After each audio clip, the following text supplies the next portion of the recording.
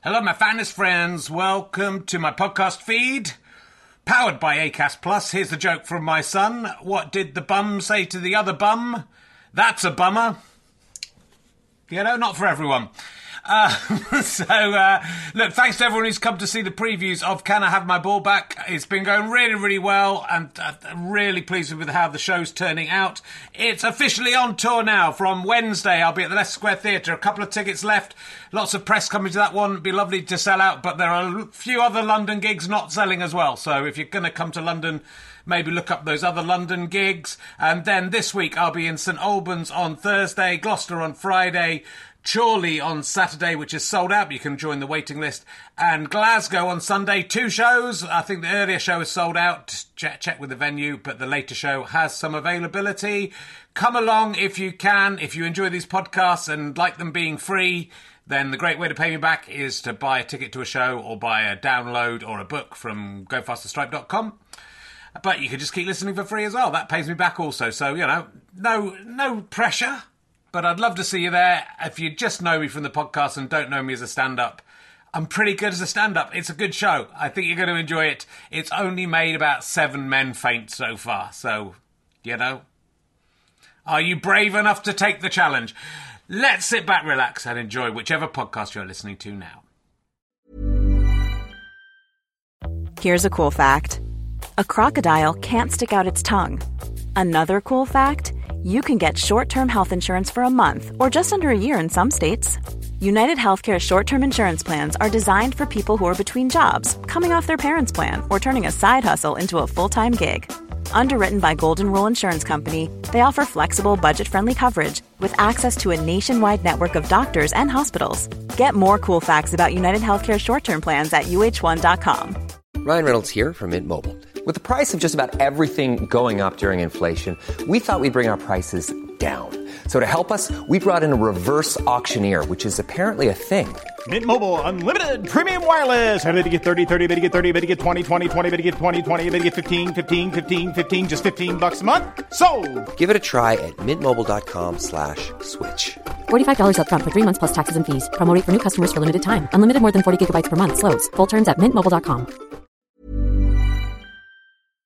Hello there, welcome to another RHLSTP, this week with the amazing Steve McNeil. You can find him on Twitch doing great stuff. You can also find me on Twitch, twitch.tv/RKHerring. If you're so minded, you can give us some money for the Twitch stream. Best of all, if you're an Amazon Prime member, you can give us £5 or 5 of your local currency every month at no cost to yourself. We get most of it. It's done okay so far, but if you're an Amazon Prime member and you want to give us some free money, go to my YouTube channel, Herring1967. There's a video on there explaining how you do it. It's just got to link the accounts and then subscribe and remember to come back every month and do it again. And you'll be giving us free money right from Ian Amazon's stupid pockets. He's an idiot. Why is he giving away all this free money? I don't care. Let's fund all of our podcasts via Ian Amazon's insane generosity. And we'll hopefully be able to use it to film the live RHLSTPs. We will also be streaming those when they come back. And if you want to watch some RHLSTPs, we are doing them remotely. We did one with Adam Buxton a couple of weeks ago. Every Wednesday at 8 p.m, twitch.tv/RKHerring. You can watch me chatting live with some guest or other. I don't know who they're going to be. I haven't planned that far in advance. But every Wednesday, 8 o'clock. And there's also 8 o'clock every morning. Most mornings I do stone clearing out on the field. 7:30 p.m. most weekdays. I am, not Wednesdays, I am playing snooker against myself. And I've been playing Football Manager. I'm going to play a bit of Scrabble. And we're going to see what else we can come up with to entertain with you during these dark days. Hope you're all okay. And do stay inside. And look after yourselves, please. It's a very scary time, but I think we can get through it with a little bit of luck. So let's sit back, relax, and enjoy RHLSTP with Steve McNeil. Ladies and gentlemen, yes, welcome to the Northampton Deco. That light just flashing, I'm just putting me off. Please welcome a man who has just found Jesus, so now it's his turn to hide. It's Richard Herring!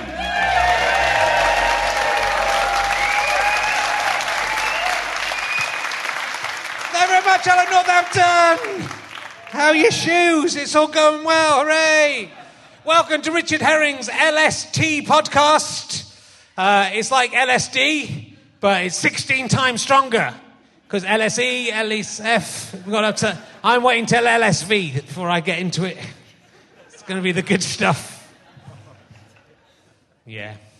Gets hard to do those. It's been a long tour. I was hanging around at Bletchley Park the other day, and the nerds who work there told me that what the Nazis called this is dependent on that stage settings on the Enigma machine.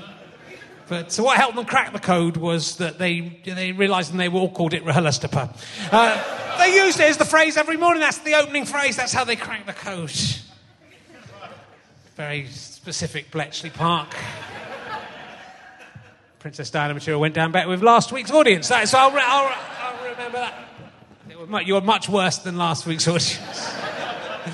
What have I got for you? I'm annoyed. We had, I don't know if any of you were here last week, we had Reverend Richard Coles on, and I didn't ask him a single emergency question. I did back in the backstage bits, there's a few, but I had meant to ask him, have you ever seen a Holy Ghost? And I forgot to do that. But just as we're recording this, the Sean Williamson, Barry from EastEnders podcast has just gone out, in which I asked him, have you ever seen a ghost? And he replied that he had a ghost in his house, and Derek Acora had been round and said she was called Rosemary. And we recorded it so long ago. Today, that was on the front page of the Daily Star. The headline, Barry from EastEnders has a ghost in his house. That's the kind of thing you get on this podcast. Out of all the things that have happened on this podcast, that was not the one I expected to get on the front page of a newspaper. But there we go. Anything else happened in this week that I was going to talk about? Probably not. This morning, I was looking after my kids yesterday, and, when you're self-employed and you have kids and you look after kids as well in the day, you don't bother washing most of the time. And I hadn't had a bath for 48 hours. Okay, and I said to my wife, I'm going out, I'm going to take him to soft play. She said, you should have a shower before you go. I said, I'm just going to soft play, I'll be fine. And most parents, when you go out, are like me, just slovenly and disgusting, because that's the way. There was this very attractive, glamorous woman there, like too glamorous to be a parent, but she had a little girl with her. She's all done up. And she was in the soft play, and I'd forgotten, in the soft play, of course, you exert yourself quite a lot, and it's quite an enclosed area, and I started to realise I smelt really badly.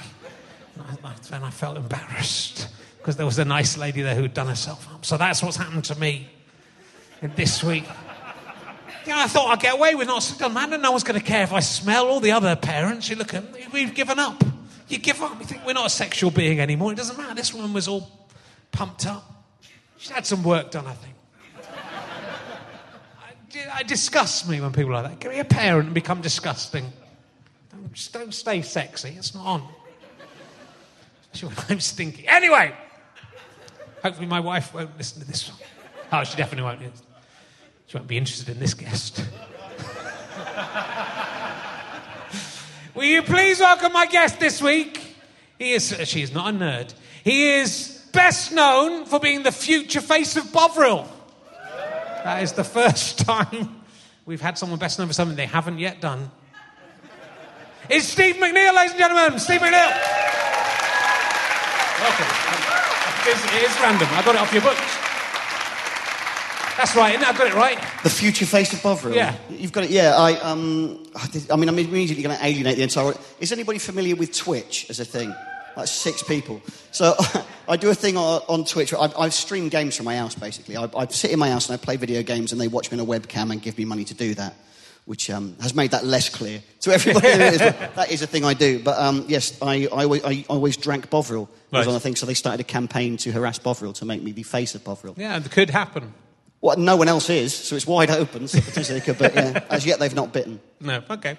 Well, good luck. I hope you will be the future face of Bovril. Thank you. Yeah. Well, it'd be good. You'd probably get some free Bovril. I'd take the money. Yeah, free Bovril. Well, Bovril's not expensive, but the cash I could take, that'd be much more helpful, yeah. Okay. So, well, let's have a look. I've been listening to your audiobook today, which is all about the history of the video game industry. Yes. It's really, that doesn't sound like it's going to be good. Does it? No. To some people you think, that's going to be all right, but it's really good. You're actually enjoying it, or you just... I'm really good. Oh, It's okay, really all right, good. good. Genuinely, really good. I'm not to the end yet, so I don't know what happened. Don't spoil the ending for me. Don't let me know whether Miss Pac-Man dies. But I mean, it's kind of incredible. You sort of make a living now from video, just from playing video games. Yes, yes, but in all sorts of different ways. So Twitch, which 6 of you engage with, and that's how I do that. But also lots of other things. So I actually, you're sort of a role model for me when I started out doing it. In all seriousness, because I do lots of different things, and I have a small but not small. That wasn't meant as an insult. But I have a small but loyal sort of fan base who enjoy the different things. So I've got live shows which I do with Rob Sedgeby, who I know you know. I do know. I've got I do a podcast. I've got the Twitch stuff. TV stuff as and when with the rise and fall of the market, but sort of lots of different little pockets of things that somehow become a job, but none of them individually are a job. I've managed to amass enough different things that it is sort of a job. Yeah, but that's the kind of thing, like when you were a kid sitting at home in the 1980s. All right, yeah, no, that's fair. You would have said, "I'd love to get a job." My job that I would like to have done was watching telly and writing about it. Sure, that's what I thought would be a good job to get. Or just get free video. The idea of getting free video games and playing them all day. Well, I still don't get them free. Like when we did Go 8-Bit, we had a TV show called Go 8-Bit where comedians play video games. For about 2 months while it was on, I got. But then I don't have the bottle to ask for free games. Right. So I still pay full price for all the games. I'm sure I could ask if I could work a hoop, but You should get free ones. But you are playing video games and writing about the history. When you were writing about the history, it's a very... I mean, I think for anyone, it's probably of our age group, and I'm a little bit older than you, it's very evocative because it takes you right through. I mean, I was there right through for not quite the beginning, I realised, having listened to your book. Sure. But certainly Pong. Yep. And, I mean, the first time I played Space Invaders, I remember clearly everything about that day. So what year were you born? 67. Okay, so you did actually get, like, Pong and Space Invaders. Yeah, so my daughter, my sister, same thing. I was from Somerset. My sister bought me a thing you could plug in the back of the TV to play Pong, and I think a football game. There was a few different games on there. Yeah, they were all Pong, but they had a different number of paddles and balls. Yeah. Oh, you've ruined the illusion for me. I was saying backstage, I remember just the smell, the evocative smell of when you plugged that in. Yeah, of what no doubt was a potential fire hazard and did start many fires in houses because electrics were dodgy. But yeah, the sort of dust burning on the electrics. You would put them into the aerial socket of your TV, basically, and then it was ready to go. It was incredible. And I remember with Phil Fry, who knew about everything before I did, my friend Phil Fry. You said Phil Fry, and I thought, I don't know who Phil Fry is, but it's just your mate. Okay. He's also a character in Futurama. Philip Fry is the lead character in Futurama, but it's not the same guy. No. Because my friend is not a cartoon. Yet. He took me down to the Cliff Hotel on Cheddar Gorge. Right. And he'd already been down there. He knew all about Space Invaders, and I played Space Invaders badly, and he went, no, you've got to wait here, and you've got to take out the line. So I can remember just the amazing... And I was really into pinball, which your book talks about quite a lot, which I was quite... the history of pinball is more interesting. Well, the pinball... I mean, this... I don't know... Just to gauge, if you care at all about video games, make some sort of noise now... Oh, okay. They're all nerds. They're nerds. I suppose it's your and there's a couple of Christians in who got confused. Okay. So that was enough for me to be happy, so I will now go down my nerd rabbit hole. But okay. The pinball thing is exciting because pinball, actually, where it starts is the book does his Bagatelle, which was when it was all wooden and mechanical. You just pulled a little stick and then balls just fell in holes. And then it slowly evolved. But what was really exciting about pinball was that it was loads of different things. So it was the electricity allowing you to have actual magnets and turning things on and off, then having the rolling counters and the digital things. And, actually, the coin ops as well. So actually, vending machines, the precursor of vending machines having coin ops and things. So pinball is just all of the new ways that you could make somebody who was in a place just put 10 cents or a quarter or whatever in a thing and have fun. So pinball defines all of the ways you did that, and then everything else comes from that. So without pinball, you don't have any of the other things. But no one cares about pinball except you and me. I love pinball. I mean, I prefer pinball to video games. I didn't know that early pinball machines didn't have flippers. That blew my mind. Yeah, no, well, neither did I. So, but yeah, for example, the ball just fell in the holes and that was it. You were done. But yeah, and then he went, we should stop that. I remember playing Bagatelle. That was a thing, like, as a tiny child, all the old people had Bagatelle boards. Yeah, so it's 1700s. So it goes all the way back to that, but yeah. Yeah, but yeah, I think that all that, it's an interesting... development of video games, because it sort of obviously started with these massive computers that were too expensive for that anyone thought. The idea of everyone having a computer was insane. The idea of being able to play those games in your house. Yeah, it was only really educational establishments were the places where the things was. But for some reason, they would let just kids who were studying. So it was at the Tech Model Railroad Club. So literally, the nerds who like to play with toy trains were just allowed to go into the computer lab and play on the $250,000 computer, and that's where we got Space War, which was the first game. But you wouldn't, like, that computer would be worth about $200 million now. Yeah. You wouldn't just let the guys who like playing with toy trains in to piss about with it when you were shut. No. But back then, it was a free-for-all, and that's where, Yeah, but listening to that and the way, because you would just think this would never evolve into anything. The people who realised there was a potential of putting this in arcades or in people's homes were pretty visionary or just crazy, right? Because there was no market for it. So it was creating a market that didn't exist and thinking that. And those early games were bad. I mean, I think that the thing I thought listening to the book, like, if people talk about, it's sort of an example of evolution, right? Yes, indeed. Because people say with evolution, how did the eye evolve? It's so complicated, it would never evolve, so that proves evolution doesn't exist. But computer games are sort of the same as that, because the early ones are shit. Yeah. And yet people still wanted to play them. Well, now the new ones are like an eye. And the early ones are like a little cell that detected light. Well, that was a bit with the first Space War, which was the first game, was very similar. People are more familiar with the game Asteroids, where you've got like rotating clockwise and anti-clockwise and thrust and shoot and hyperspace and all these things. But Space War had all that, but it came out in 1962, and no one had a clue what to do with it. So it took 19 years for them to then go back through Pong and Space Invaders and things to then, when Asteroids finally turned up, people were ready to have enough buttons. Like you were saying, you only play Scrabble on your phone because you can't work out controllers. So it's that. Yeah. Let's say that now you need to have gone through all the steps to be able to actually do the modern thing. Yeah, well, I stopped playing video games, apart from like the odd computer game like Civilization, which I still play every now and again. Yeah. I sort of stopped playing video games in the 90s, so I don't understand how anything works now. No. Like Gauntlet, I was very much into. I was good at Gauntlet. I don't know if you cover that in the book.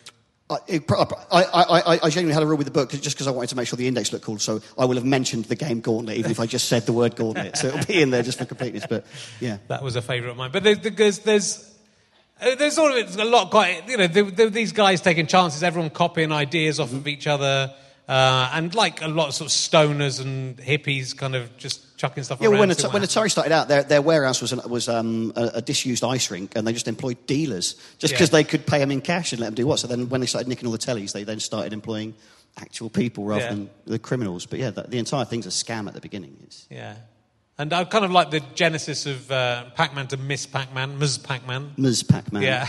Yes, because I'm just going to tell you things that are in my book, and then you can decide if you like it, I guess. But the Ms. Pac-Man thing is wonderful because originally they were going to call her it was going to be Mrs. Pac-Man, but then they found out it was Miss Pac-Man. Then they made a cut scene in the game where Pac-Man and Miss Pac-Man have a baby delivered by a stork. Because she was Miss Pac-Man, that meant the baby was born out of wedlock. So they then had to go back and call her Mrs. and then Ms. to stop people hassling them about the sexual shenanigans of a yellow circle that didn't exist. But yes, there's all those weird, quirky little things. Yeah. Well, it's good. If you're into video games, it's a really fascinating examination. But let's talk about you, Steve. So you started out. I mean, what were you doing before you were doing comedy at all? Were you? I worked in fitness club franchising in Milton Keynes for 10 years. Energy. You've got one in the high street that you're scared of. I went past it. There you go. Yeah. I've never heard of them. No, I know. That's a shame, isn't it? Yeah, I was in marketing there for a bit. So you should work harder at that. I think it's someone else's turn now. I nearly went in and said, come on in and, you do it now or something. It was one of those sort of things. And I thought, well, if I can escape from the terrifying people of Northampton, just to get me off this fucking street, I will absolutely come. And I'll run on a treadmill, so it might work out. And so you start out in the double act. Was that your first? I was with Sam Pamplon, who was the other team captain on Go 8-Bit. We started out in 2009. Right. We started off writing sitcoms, so we did the sitcom trials. Do you know the sitcom trials? So we did the sitcom trials, and the first thing that we did actually won the sitcom trials. That got us attention from the BBC, and Ian Morris, who makes the In-Betweeners, sort of took us under his wing and helped us start writing. And then, the sketch comedy thing. In fact, the sketch comedy thing originally, was Brendan Burns. I was in Brendan Burns' show in 2000. So that was before. That was before you were doing. I'd literally just come out of theatre school. So Brendan Burns' show, which Which one was the Perrier? I think it was the year it was the If.Comedy. Yeah. But that means you've won an If.Comedy award, right? Yep, and that is the envy of no one, because no one's ever heard of If.Comedy. But Brendan won the show and I was in it. But I was up there doing a musical about anti-terror legislation at the Pleasance, which actually got 5 stars in The Guardian, but it sounds shit as a thing. But I was doing that musical, and then there was an advert on Chortle on the forums on there when they had forums that just said, we're looking for, I think it was a white guy, a black guy and an Asian woman at the time to be in this controversial comedian show. It was 10 quid a night. So I was just up in Edinburgh just doing a musical which didn't make any money. So I just met up with... I was the only person, really, me and Sajila, who ended up being in it, met up and said, yeah, I'll be in it for 10 quid. And all I had to do was sit there for an hour and let him spit on me. And then...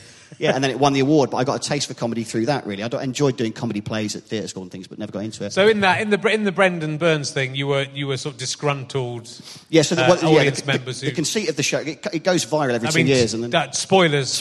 Yeah. If you haven't yet seen this show. Well, anybody who sees it now sees it out of context and thinks I'm just a dickhead at a gig, because when the YouTube clip goes viral for 2 minutes, but throughout the show for an hour, he assumed that me and Sajila were a couple, and then it transpired that we were brother and sister, and it became a very awkward thing where he was dealing with an egginess with race within the room, and sort of the denouement of that was us revealing we were complicit in it. But Sajila did a lot more than I just had to sit there and beat an awkward white man, which, as you can tell, that's very. Did you ever get any hassle from the audience in that show, though? I got hit loads, but only by middle-aged women. The only people that ever hit me were middle-aged women, and they got very angry. You're like a wrestler. That's what happened to the Big Daddy used to get... Right, great giant haystacks used to get hit by middle-aged old ladies. Yeah, people next to me, usually angry that I wasn't sticking up for my sister, but right. No one else ever touched me, but middle-aged women hated me. So after that, you were then in the double act? Yeah, so I wanted to start... doing sketch comedy. They let us know when the shows are ended, but all the lights will be out. When they've decided just turn off one every 5 minutes, yeah. and when it's pitch black, we stop.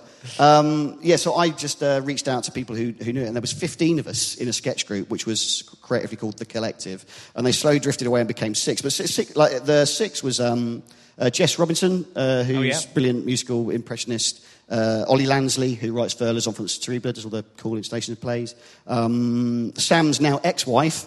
I think that's... Yeah, nobody knows he's getting divorced. That's fine. I don't think I've outed them. Okay. When does this go out?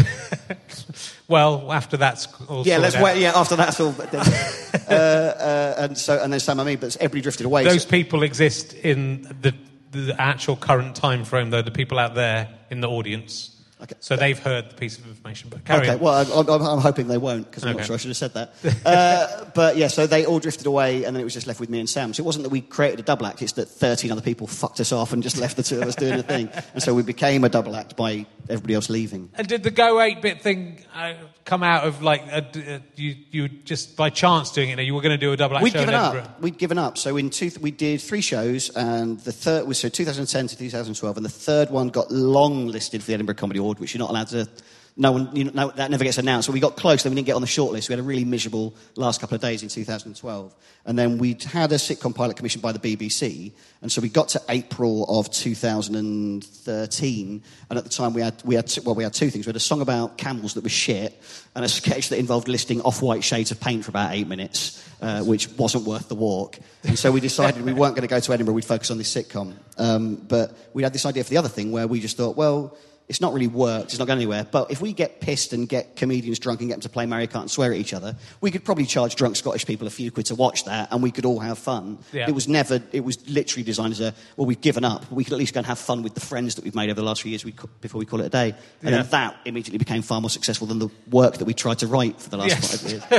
Well, it's often the way, but it's a great idea, and it's obviously led pretty quickly to the TV show, right? Yeah, pretty much. Yeah. So the first shows were 2013. It was a friend of ours, Rohan, picked it up for development within a couple of months after we'd done the first Edinburgh run and developed it. But then it got greenlit at the end of 2015. So it was from a piss up in a fringe venue to a TV commission was 2 years, which really isn't that long. And then we had to make the whole thing in 3 months, which is why it was sometimes shit. But they made changes, right? Obviously, the main change was Dara was brought in so it became Dara O'Brien's Go 8-bit. Yes, it was McNeil and Pamphilon Go 8-bit, and then it was Dara O'Brien's Go 8-bit. Not Dara's choice, but the thing that always frustrated about it, we knew where we were on the pecking order. So it's fine that it put Dara's name at the start of the EPG, and then everybody will watch the programme because they see his name, and that's fine. But it doesn't make sense, because McNeil and Pamphilon Go 8-bit was like Go Ape Shit. It was just a shit pun. But Dara O'Brien's Go Ape Shit doesn't mean anything. So it was even the shit pun didn't work in the title of the show as the first thing. But Dara came on. Ellie Gibson, who was a games journalist, but then in Scummy Mummies now, comedian, she became the sort of expert. And so, and then that meant that me and Sam didn't need to be there. But I think everybody felt too awkward to tell us to fuck off. So we sat on sofas next to famous people every week and waved at the camera at the start. But you've got to download DVD of some of the book reading, right? So with Go Faster Stripe. Oh, I've got a special. They've actually sent it out today, so it's just coming out. But essentially, I was contractually obliged to do a book tour when I got commissioned to write the book. Yeah. But book tours are really boring, so I just came up with other things I could do that weren't reading the book. So the DVD is an hour of me avoiding doing the book reading, essentially. But you talk about there's a bit where you compare the going to TV is to be like Wayne's World, where Wayne's World gets taken over by the TV company, and the guys have to go, oh, okay, it all gets. Yeah, by the time the sort of raw idea gets turned into something more commercial. And do you feel that was how it went when it went onto TV? It definitely got sanitised, but then it was, to their credit as well, it was very lads. It was because it was an all male cast when it was a live show, and it was very jackassy. So if we lost, we did forfeits like eat a bowl of jalapenos or give each other dead arms. It was very visceral and boysy. So if you're going to make a TV show and it's going to be light entertainment and family, you can't do those sorts of things. There were softenings. I think one of the guys who was senior didn't particularly like my brand of comedy. So I think me and Sam really suffered in the edit for the thing. Yeah. But to a large extent as well, if you've got Jonathan Ross and Richard Osman on one week, they're far more famous than us. People are going to tune in for them, not us, and you want to make the most of them to get people to come back. So I think we suffered by having our jobs pushed to the side when we brought in Dara and Ellie, and we never really found where we sat in it. So if we'd said something so funny you couldn't pretend we hadn't, it would go in the edit. But other than that, there wasn't really the space within the format for us to breathe in it, I guess. Yeah, but it's sort of weird, because that often happens with, like, I think Do the Right Thing, they sort of try to take that to telly, and they added some bits and things that took away from what makes it work. It feels a bit like that happened. I mean, I enjoyed the TV show as well. Thank you very much. But it feels like that they took away something, even if some of it was improved. It's like there was a catchphrase that they decided at the last minute they didn't want to do. Literally as they were coming in. So we still do it now at the Wi-Fi Wars, the show that we do with Rob, where we get people to, before we let them play a game or we do a game, we get them to shout, let's do a gaming, which we got told when we were about to film the TV show we couldn't do it because it was naff, as if we didn't know it was naff. I think they were worried it was a bit quirky, a bit eggy, but the way it had evolved through the show was that at the first live show, I was always the geeky one and Sam was much cooler. And I just thought it'd be fun to have a catchphrase. That was the best shit thing I could come up with. But over the 3 years we did it live, that became a thing that we did all shout, and it was sort of like how gamers use memes and in-jokes. It was the thing that let us all know that's our silly thing that is ours. So it wasn't meant to be good, it was meant to be a sort of wink that one of us. And then, they cut it. We got graphics, but they cut it. So then we just brainstormed awful things like let's go clockwise. But in the absence of an auto cue saying anything different, Dara just started pulling those out his arse and using those. So all these weird things. I mean, it's weird that it happened like in the last half an hour before the show that that didn't... Yeah, we'd been working on it for 3 years, so it had been a lovely chat to have before we developed it. But it was a very last-minute decision. But that was the last thing that fell out of the show. And until that was, I think, the only thing that you would recognise if you went back and watched the original live shows. Right. Just on that very last moment, it was just like, it's all gone. But it's interesting you say that as well about, those sort of catchphrases and those things that appeal to gamers, because like a lot of things, the things that are big in gaming now, and the characters you recognise, I think if they'd gone through a committee meeting,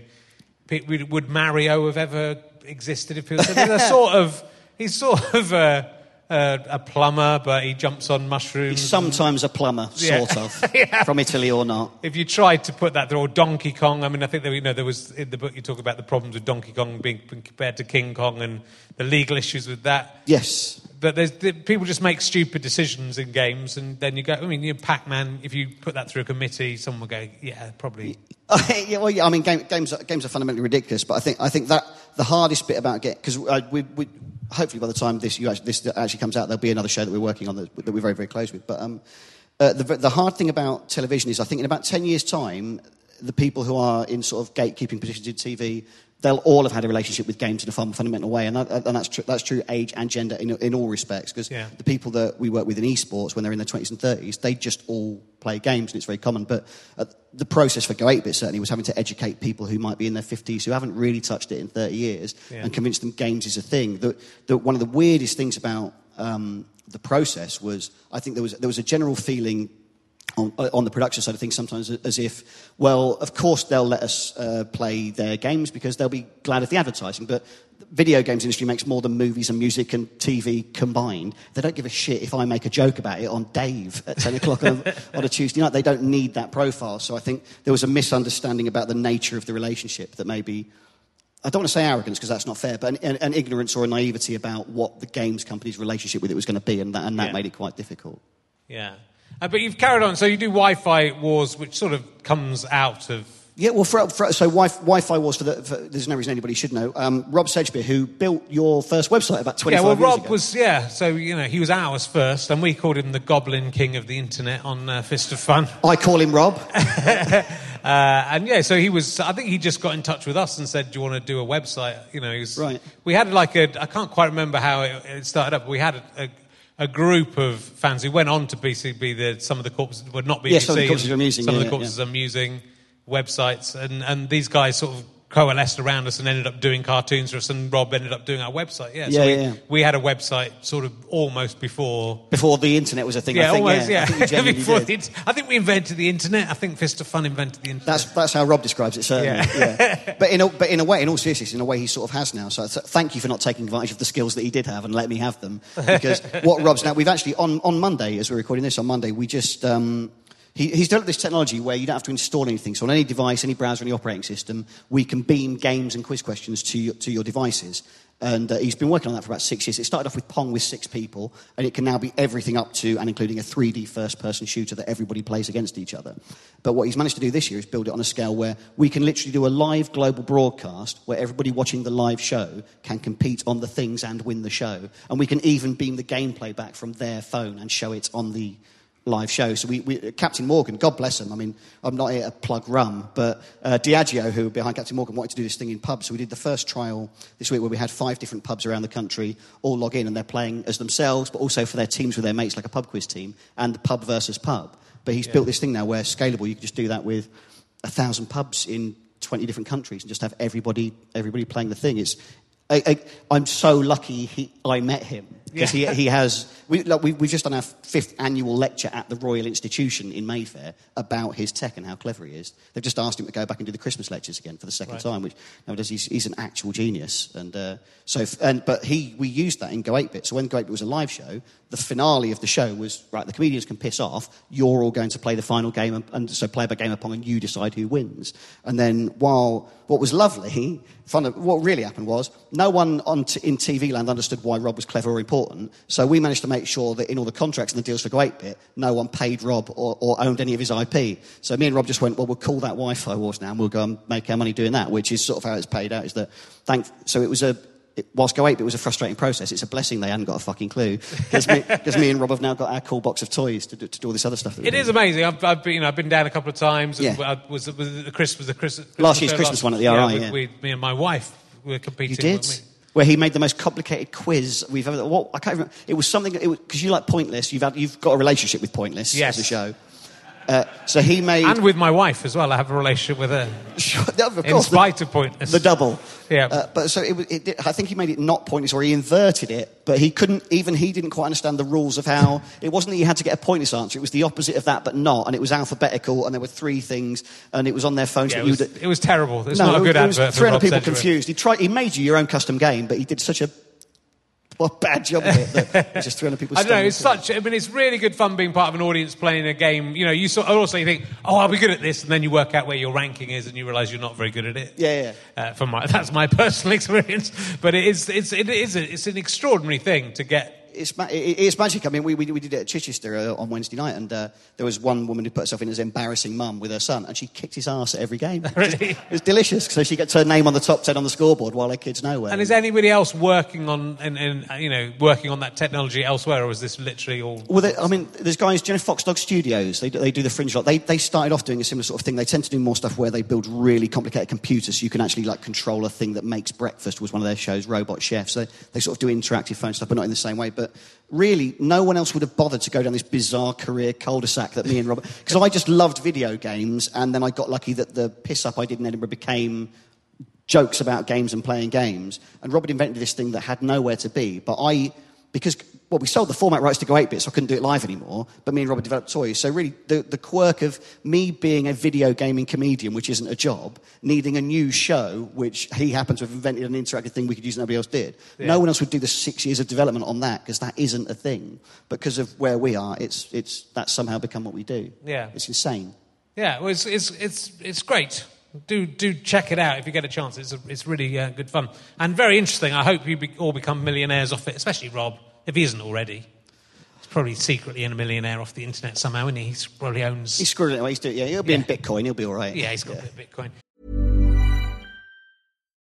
Millions of people have lost weight with personalized plans from Noom. Like Evan, who can't stand salads and still lost 50 pounds. Salads generally for most people are the easy button, right? For me, that wasn't an option. I never really was a salad guy. That's just not who I am. But Noom worked for me. Get your personalized plan today at Noom.com. Real Noom user compensated to provide their story. In 4 weeks, the typical Noom user can expect to lose 1 to 2 pounds per week. Individual results may vary. Many of us have those stubborn pounds that seem impossible to lose, no matter how good we eat or how hard we work out. My solution is PlushCare. PlushCare is a leading telehealth provider with doctors who are there for you day and night to partner with you in your weight loss journey. They can prescribe FDA-approved weight loss medications like Wegovy and Zepbound for those who qualify. Plus, they accept most insurance plans. To get started, visit plushcare.com/weightloss. That's plushcare.com/weightloss. Quality sleep is essential. That's why the Sleep Number Smart Bed is designed for your ever-evolving sleep needs. Need a bed that's firmer or softer on either side? Helps you sleep at a comfortable temperature? Sleep Number Smart Beds let you individualize your comfort, so you sleep better together. J.D. Power ranks Sleep Number #1 in customer satisfaction with mattresses purchased in-store. And now, save 50% on the Sleep Number Limited Edition Smart Bed for a limited time. For J.D. Power 2023 award information, visit jdpower.com/awards. Only at a Sleep Number store or sleepnumber.com. Right, I'm going to ask some emergency questions. All right. Yeah, these people have been waiting a couple of weeks for this. Yeah. If you... this is a newish one. All right. Not to the people at home. If you could have all the art galleries and the museums in the world get together and say you're allowed to have one thing and keep it for yourself. It could be a piece of art. It could be an exhibit in a museum. It could be a historical artefact. You're allowed to keep it. Which one thing... I'm allowed to take one thing? One thing from all the world's museums and art galleries. You can have one thing that you own. What would you have? I mean, I immediately know what it is, but it won't be funny at all, but I'm going to tell you what it is anyway. Yeah, so just in the hopes that... There is a picture by Picasso called Bird on a Tree. It's the shittest picture of a bird you've ever seen. But it is beautiful. It's at the Guggenheim in New York, and it is... I don't really like Picasso, but there's a childishness to it, but there's also... there's something about the colour, and there's a depth... I could stare at it for days, and I have done when I've been there. I stayed there for most of the day. Stared at it for days? Days. Yeah. In a days. For days. In a days, okay. Sure. Yeah, so Bird on a Tree by Picasso, but there's no punch like that. No, that's really okay. I'll just have that one, please. Would you sell it on, or would you keep it? It depends how Wi-Fi was, doesn't it? Okay. I'm going to ask... I'll ask you some of the new questions... Right. These books will be available after the show as well. Yeah, we'll see Richie they're all available. Yeah. If you only had a week to live, who would you tell to go fuck themselves?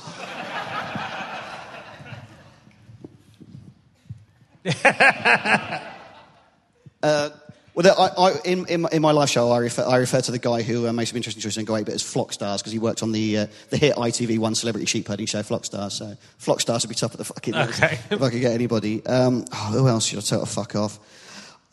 I'll be honest, probably everyone. I bottle a lot up. So actually, my wife's here and I love her very much. But if consequence-free, I could tell her to fuck off. It'd probably feel nice for 10 seconds before I had to deal with the consequence. I love you. If you left it right to the very end, you don't have to deal with the consequences. And there's no get out. And also, she knows I'm dying, so she's sort of got to take it on the chin. Yeah. Whereas if I tell her to fuck off tonight, which I sort of have, I'm gonna regret that. You are.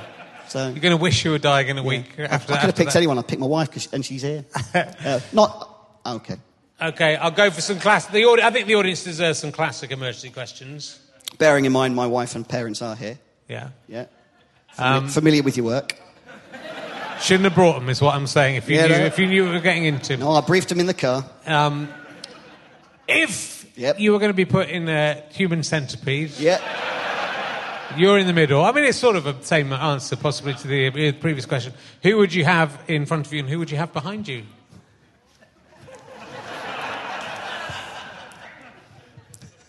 I've got a 20 quid bet with Sam Pamphlet and I'll say your kids. Just because at some point, you've got to deal with the consequences of the shit that you're throwing around on this stage. Nasty. You're a nasty You man. can pick which one's front and which one's back. Yeah, it's not so nice, is it? It's like Sophie's Choice. There you go. We'll make a film of it. Have you ever seen a ghost? Well, I don't believe in ghosts. But this could get you on the front page of the Daily Star if you have done. That's I don't have Barry levels of fame. I'm realistic about where I am on the career ladder. But I lived in a... I don't believe in ghosts, but I did live in a house... it was on the High Street in Henley-on-Thames when I was doing work experience in 1999 when I was doing a management degree and I was working for some IT company. And everybody that came to the house was terrified. It was a tiny little house, like one up, one down, like tiny little place. And they sort of got a lean-to built on the back. There was a kitchen downstairs and a bathroom and the thing. And no one liked... always kept the door shut downstairs in the lounge and upstairs in the bedroom, and no one liked the sort of back stairs. And everybody that was in the house felt uncomfortable in it. And one night, it was during Christmas, and I woke up. It was the details mean nothing because it's sort of irrelevant. But it was the one night we'd slept with our heads at the bottom of the bed. I think we'd been watching a movie on a laptop or a computer or something. So we changed the way around we were sleeping. But I woke up in the middle of the night and I woke up and I saw a woman and a child stood by the bed looking at me, holding hands.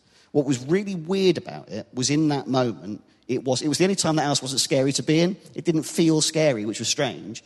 And obviously this is bullshit, but this is what happened, and this is my recollection of it. And then, but to the point that I sort of rubbed my eyes and sort of, that's insane, and for some time was present, looking at that, to the point that I was comfortable that this is a thing. This is my life now. I guess I do this. I guess I just look at ghosts now. But then, for maybe about 5-10 minutes, just was present with that. But it was very calming. And then eventually, I just decided I would try to go back to just shut my eyes, and eventually sort of went back to sleep. When it was, there's a few shut your eyes and just check. Yeah. It hadn't turned into a horrible demon or anything, I guess. But yeah, so yes, but clearly that's insane, and I didn't see a ghost because ghosts aren't real. But I've, as much as is possible, experienced looking at ghosts for ages, as I think you can, given ghosts aren't a thing. Or else that's a ridiculous answer, but yeah. But they're not real, are they? No, you were asleep, mate. I think so. It was a dream. I agree. It was a dream. Nice dream, though, eh? Have you ever seen it's a cool story to tell. Have you ever seen a ghost in a video game? And I'm not sure I think of like a really funny thing where there's a weird glitch in the game or something shows, but I can't think of anything. But yes, I'm sure I've seen a ghost. Pac-Man, Oh, piss. I'm going to be good at this. All right. If you could have a finger that could travel through time... Yes. What would you do with that finger? And it's got to be... You could play any video game from anywhere with a finger. I can do that. I can do that without... Oh, yeah, that's true. I don't need the portal to play games. So I've only heard this one a couple of times when it's been in the pod. How much can I see through the little hole that I get to put my finger through? You can see, it makes a hole. You can look through it. How big is it? Give me an idea. It depends how big your finger is. Your finger would go through there, and then look, you can look through that, can't you? But can I tuck a second little one in there and just sort of stretch it a bit and have a peek? No, look, that's against the laws of so it's just time one, travel it's quite dynamics. tight. So just one can go in. You can't start because if you can stretch it, then you can get your head in. Yeah, that's true. Where does that end? That would be madness. Yeah. And then you can crawl through like Eugene Toombs. Yeah, all right. I'm surprised that reference got a lot. That's a very specific audience. Oh, the first season of The X-Files, Richard. Yes, I remember that. Can it go forward in time, or does it just go back? Yeah, go forward in time. It could even go just stay in the present if you want, but that's a waste. Yeah. Yeah. Well, it could be in other places, though. Yeah, I suppose. If there's a thing right now I want to touch that isn't here, I've got to use the hole. Yeah, that's true.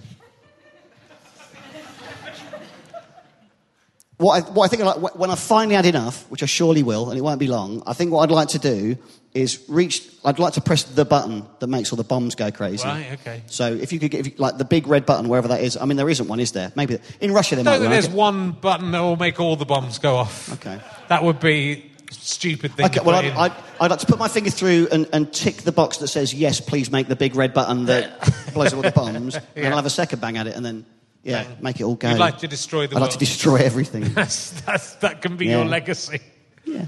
Well, no one will know, but... Well, the mutant survivors. Okay. Cockroaches and... You could then go through and just shout through, it was me! Lol. Good, yeah, all right. Good. That says a lot. I will kill everyone and everything on Earth, Richard, with my finger. You must do. You got married at Bletchley Park. I did. How did you know that? I know everything about you. I don't really talk about my actual life. Oh, we're friends on Facebook. All right. Yeah. No, I think you mentioned it in your show. Did I? I didn't mean to. What? Well, I filmed that. Yes, I got married at Bletchley Park. Was that your choice? It was both my choice. Talk yeah. about it if you don't want to. No, it's fine. No, it's fine. Is that all right? She's not answering. She's either gone. Maybe. Are you there? Yes, it's okay. Thank you. Okay. I can talk about my marriage. Do you ever worry your wife's a ghost? Yeah, we got married in Bletchley Park in 2000. You can't get married there now. We're very, very lucky. And when we got married there, it was actually it was in the main house. Yeah. But you had the entire run of the place. We got married in the library, which is beautiful, and then we had our reception in the ballroom at the back. But the best bit was actually it's not there anymore. It's turned into like cupboard or offices or something. But the original Naffy bar from from World War II was still there as it had been in the 40s. So all of the bar was actually the proper 1940s Naffy bar that all the guys at Bletchley Park had in it. It was beautiful. Did you get to go on the Enigma machines when you were... I mean, they've got them, but I was drunk. But could send messages to each other. We could just text her. Oh, yeah, like, yeah. I didn't think of that. Yeah. Good. And you got to tell the story about the, playing. Was it in the blurb for your DVD or book? It says that this happened at your honeymoon, but I think in the book you say it was just when you're on holiday. But you were playing video games in bed on holiday. I spent all night playing Mega Mall Story on my smartphone while I was on honeymoon with my wife. Yeah. To the extent, and we were in We were in Italy.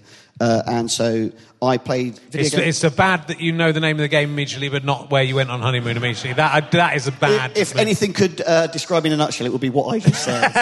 I don't know where in Italy we were, but I was playing this game that I loved. And I played it all night, laying in bed on my honeymoon, and woke up the next morning and had strained my eye, so I could only focus in one eye. So I had to go to the doctor and say... hello. I couldn't really speak Italian, but sort of, hello. I'm on my honeymoon. I've strained my eye. I can't do things. Then explaining because he needs to know. Well, how is that? What's happened on your honeymoon to make your eyes go? I was seeing my wife naked for the first time. Yeah. No. I was playing a video game like a prick, so they had to give me an eye patch to sort of rest my eye. And then, so the locals then took to calling me, what was it, Il Pirata Pallida, I think, which is the pale pirate in Italian. So my wife's honeymoon was with the pale pirate in Italy for a week. Thank you for bringing that up. That's nice. Yeah. Do you think you should not have played video games on your honeymoon? It's a really good game, Richard. Okay, fair enough. Mega Mall Story, you can get it on the Switch now. It's really good. Has anyone played it? Yeah. It's good. And is it also true, again, I think you talk about this in the DVD or the download, of when you were going on TV, they tried to make you have plastic surgery? Cosmetic surgery. Not plastic surgery, cosmetic surgery. Yeah, they wanted me to cut my, the sty. I've got a sty on my eye. And that's you. They can't take that out. It's the very essence of me. That's your gimmick. It's a lump on my eye. I know. It was really, really awkward because the big thing for me actually getting to do the show was that I know what I look like. I don't look like I should be on telly. I'm not traditionally attractive, but I am a gamer. I am a nerd, and it was important for me that actually, if if I'm going to get to represent gaming and put gaming on TV, it's not been on since Games Master or Games with the Things, then it should be all right that somebody looks normal and... Yeah. I'm Jamila Jamil for Chubby Nerds, is effectively it. You're welcome. Well, it's a video game, so that shouldn't be an issue, but also it shouldn't be an issue anyway. It's kind of crazy the world has come like this. If you go and look, I mean, fucking is nothing in any case. But you can't, most people... B, if you look at 1970s television... we have. I don't think 1970s television and people on 1970s TV should be our bar for what is acceptable in 2000. Well, no, but normal people on TV. It's the fact. Sure. It's So if you looked at Open University or something, it was like it'd be the equivalent of Bedlam now. It'd be like going to a freak show now of just really weird academic-looking people. That's what academics look like. Yeah. Some of them, and that's what people look like. And it's crazy that it's. Well, it's why shows like Gogglebox and things like that do so well when they come out. I think a lot of people get very sneery about things like Gogglebox because it's sort of a car crash TV or it's sneering other people. But actually, it's go, well, no, they just they seem like people that I know. Yeah. And there's a compelling thing that whereas everything's sort of airbrushed and sanitised. It's crazy. We got to the point where you think if someone's on TV, they have to look that homogenised, attractive way. Yeah. You're a very beautiful man. I'm surprised you have a wife, but you are a beautiful man. Thank you very much. You are also very attractive. If that's what you need this to be. Yeah. Okay. That's what I was hoping for. Yeah, no worries. Good. Well, look, I'll ask you some more emergency questions. We're going to go in deep and find out what we find in the middle of this book. All right. This is for kids. What do you think the Tooth Fairy is doing with all those teeth? Oh shit! Is it like trading? Are there like different tiers? Like, can you short teeth? Can you bet on the tooth market? Maybe. Have you've got a daughter, but she's probably not lost any teeth yet. She's not lost any teeth yet, no. Because we're having a conversation with some friends who've got a kid slightly older than ours. How old's your older one? Coming up to 5. So you have no teeth? No teeth yet, but he's a year older. You have to if you had the discussion about how much you're going to give from the Tooth Fairy for the teeth. How much do you think? How much do you think the Tooth Fairy should give your child for a tooth? I think anything more than a quid is obscene, sure. Yeah, but they said £2. That was London prices. That's they live in London.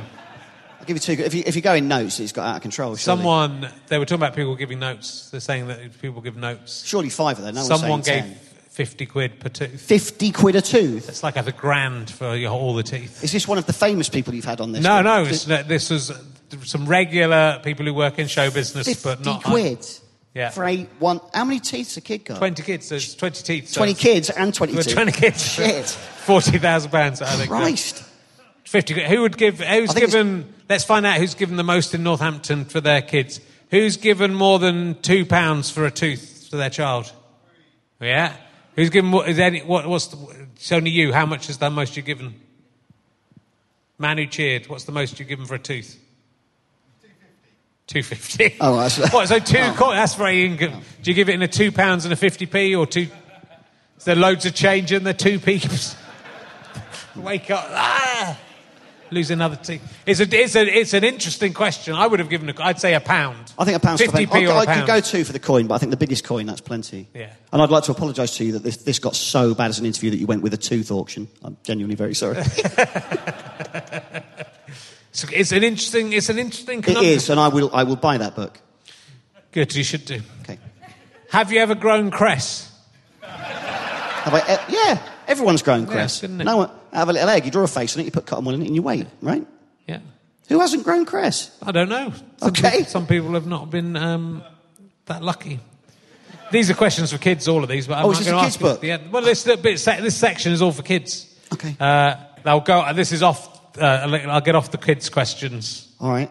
Okay, it's another cress-based question. Another cress-based question. Which is superior cress, land or water? In your opinion? I didn't know there were two. You've blown my tiny watercress. What's land? Is landcress the egg cup? Landcress is the cress you've grown. Okay. But if you... watercress is the stuff in the posh salad bags. Yeah, and also in the water. Yeah, all right, yeah. Before it's in the bags, it comes from a place. They grow it in a river. All right. I mean, I don't think I've eaten the egg cup cress since I was little. Okay. Do you get that anywhere? It's all watercress now, is it? No, you can get both. Where'd you get the little one from? Do you just grow that yourself? You can get cress is readily available in all stores. Okay. What would you say is your favourite cruciferous vegetable? It's like the lumpy ones. I'm not very... Cruciferous includes cress, broccoli... Oh, broccoli. Okay, broccoli every time. good, because I couldn't think of any others. Cauliflower? Yeah, probably cauliflower. Any go... cruciferous experts in? No. It must be something to do with crucifixes, mustn't it? I sincerely doubt it. I guess. It must be cruciferous. It must come from the same thing as crucifix. Let's get Richard Coles back on. Ask him about that. Please. Who's your favourite person who's been crucified, would you say, out of all the people who've been crucified? I wonder why he didn't get the book while he was here. Who do you think the best one was out of all the people who've been crucified in history? If I had to pick... Yeah. It's probably Jesus, isn't it? Yeah, I think Jesus was a good If I had to pick one, it's probably... If you could stop Jesus being crucified... Yeah, I can't remember if we had this conversation or if this is a question, but if you could... people always talk about going back in the past and killing baby Hitler. No one goes, why don't we go back in past and save grown-up Jesus from being crucified? No, but then we wouldn't have all been saved and sins. I know. We have to kill Jesus. Jesus would be cross, because if you go, no, I have to do this, and you go, no, Jesus, you're brilliant, I love you. Christianity probably wouldn't exist. The world would be a much worse place. So what you're saying is it's good Jesus got crucified. I'm delighted. Yeah. Yes. He did it for us. Yeah. But he'd be annoyed, wouldn't he? Well, if he's real, he'd be annoyed. If he's not... But he wouldn't, because he was all right with it, wasn't he? No, what are you going, why have you forsaken me? Oh, yeah, no, he did. He was really pissed off about it. Livid. Oh, Father, why the fuck are we... What? We didn't agree on this. I'd never have come down if I knew this was part of the deal. That's what... It's not in the Bible. Maybe some of the arguments in religion aren't completely bulletproof. Yeah. It's a good job he's gone. He's waiting at the back. Oh, shit. He'll cut him. Okay. Right. We're gonna have... It's all flown by so quickly today. I'm going to have to...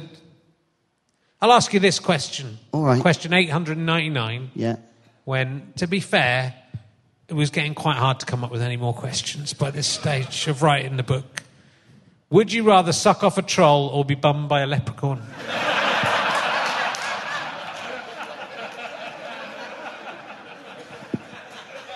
It's a very good question. I'm allowed follow-ups, though. You are? What, of questions? Yeah, so... Yeah, I need to paint a picture. So, how big's this troll? Well, you have to decide that. That's not for me to say. I would say a leprechaun is small. In Frozen, aren't those little stone things trolls? They're not very big. But in Troll Hunter, they're massive. There are big trolls, there are little trolls. I would imagine a troll has a gnarly, possibly barbed penis. Yeah, but if the barb was big enough, I wouldn't necessarily be getting that anywhere near my mouth, would I? No. Like if it's like an 8-foot dick, a barb 3 foot down, it's not going to cause any I bother, don't think it's an 8-foot dick. I think, like gorillas... Well, it depends how big the troll is. Well, gorillas are big, but they have very small penises. So it could be that system. But gorillas aren't trolls, of course, famously. No, but they're big. Okay. You're saying because something's big, it's got a big penis. That is not true. I'm very small, and I have a very big small penis. Yeah. Okay, all right. So, all right. Well, I'll take an 8-foot troll with a 2-foot dick, which might have a barb on it. And what? So leprechauns. They're tiny little leprechauns. They're about that, aren't they? They're very little. Their dicks are definitely small. Who's cleaner though? That's really what this is about, isn't it? Doesn't matter if it's going up your bum, does it? Oh, hang on. So sorry, so the troll's going in the mouth. You're sucking off the troll, or you're being bummed by a leprechaun. Oh, I'll take the bum. I wouldn't even fucking spot it. That's fine. Yeah. Sorry, I wasn't paying attention. I'll take the leprechaun in the arse, please, Richard. Thank you.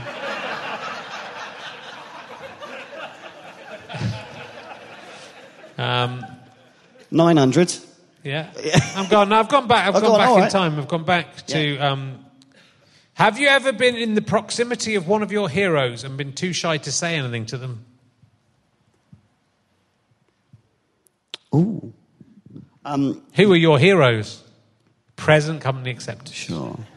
Dara O'Brien's Go 8-Bit wasn't the first Dara O'Brien show I did. Right. So the first time I worked with Dara was he had another show on Dave called School of Hard Sums. Yes. And I went to some sort of rap... Because I was in one of the episodes, just like a little actor doing a little bit in one of the things. I went to the rap party and he was there and I was too scared to speak to him then. Oh. So Dara O'Brien, I was too scared to talk to him. Wow. I know. Imagine if you. And now he won't talk to me. Imagine if you not ever got over that and you just had to sat there going. Yeah, it would have made the TV. Well, in the edit, sometimes it does look like that. So, what's coming up that you can tell us about? Well, we're gonna do this thing where you can go to a pub and then you can all join in and play on the Wi-Fi Wars thing. Yeah. My solo show comes out on DVD. Well, it'll be out on DVD by the time you get this, and the book is out. Mass paperback one comes out next April. I am 99% confident we've got a new TV show, a new video gaming thing with comedians, more contemporary games rather than retro stuff. So, I'm dicking around, play video games on all the forms of media that they'll let me, and just doing it in my house when I'm not busy. So Twitch, you can see you on Twitch. You do that every night because Limmy does it every night, doesn't he? Well, he's proper though, isn't he? Limmy's a mate. Limmy's gone full into it. So Limmy does maybe like 6-8 hours a day, and he'll just drive a truck for 8 hours in the middle of the night, and everybody will watch it. And he's amazing. The best thing Limmy does actually is he does like improvised stories and things. So he actually does evolve and improvise comedy live on Twitch, and he's even vision mixing with he's got like a stream deck so you can change camera angles and stuff. It is as the equal of, if not better than everything else he's done. Limmy's amazing. I literally just go, I'll probably play Mario Kart for a bit. Okay. In my house, so I can't.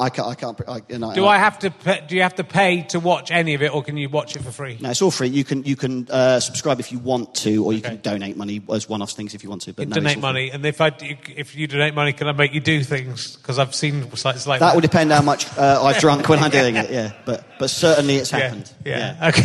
Yeah. Try me. I'll try and see what happens. Will you play a video game with your cock out? How much do I have to pay for that? Well, that breaches T's and C's, so you'll have to slide into my DMs for that one. Okay. I'm not saying it can't happen, but it won't happen on Twitch. Good. Well, the future is an amazing place. Isn't it? Where I can watch a man play. I mean, to be fair, I spent a lot of my youth just watching someone play video games, just behind their shoulder or whatever, as they were playing. You watch your sibling do it or whatever. Yeah, so it's just the same as that, right? So it's normal. It's definitely not normal. It is weird, but it's nice. If you've never done the Twitch thing and you're wondering what it is and it sounds really weird, think of it more as talk radio. So it is like people don't really watch it. A lot of people, it's just sort of on in the background. So people are typing little messages to me, and I have a little chat with them. So it's more like having talk radio on in the background. So it isn't weird. It's just a bit of company when you do the dishes. That's all it is. But I'm being shit at games while we chat. Okay. It's not weird. I'll never understand the future. I'm just a generation where someone makes a podcast and puts it out, and that is normal. That is the normal thing. You're old-fashioned in that way. I am very old-fashioned. Yeah. It's been fantastic to talk to you. Do buy the book. It is called Hey Listen, History of Video Games. That would be the... I didn't write the games down, so then I was thinking, it's got to be video games. It must be video games. The History of Video is a different book. And it's really fantastic. I'm listening to it on audiobook, because I listen to all my books because I'm too tired to read. I'm too tired to finish this. That's all right. You've done the hour. Ladies and gentlemen, Mass Randall, Steve McNeil! Thank you very much. I'll see you in the bar if you're interested.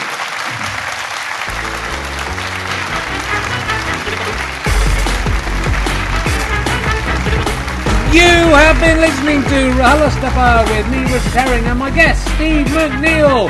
Thank you to Pest for providing this music for this beautiful titles. Thank you to everyone at the Deco Northampton. Thank you to everyone at Go Faster Stripe and Sky Potato, everyone who filmed this show. I'm indebted to my producer, George Lingford. Thank you very much for coming along and recording this one for us.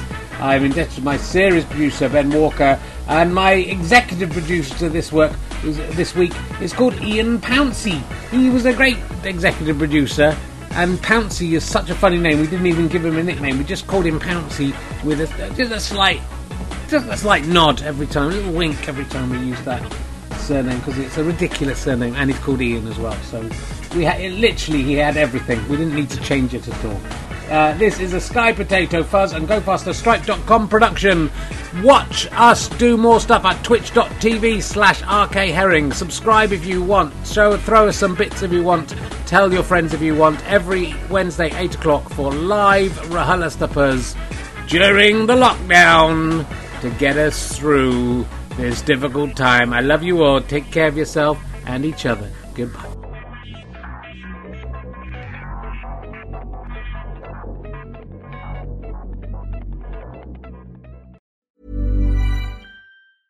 Even when we're on a budget, we still deserve nice things. Quince is a place to scoop up stunning high-end goods for 50 to 80% less than similar brands. They have buttery soft cashmere sweaters starting at $50, luxurious Italian leather bags, and so much more. Plus, Quince only works with factories that use safe, ethical, and responsible manufacturing. Get the high-end goods you'll love without the high price tag with Quince. Go to quince.com/style for free shipping and 365-day returns.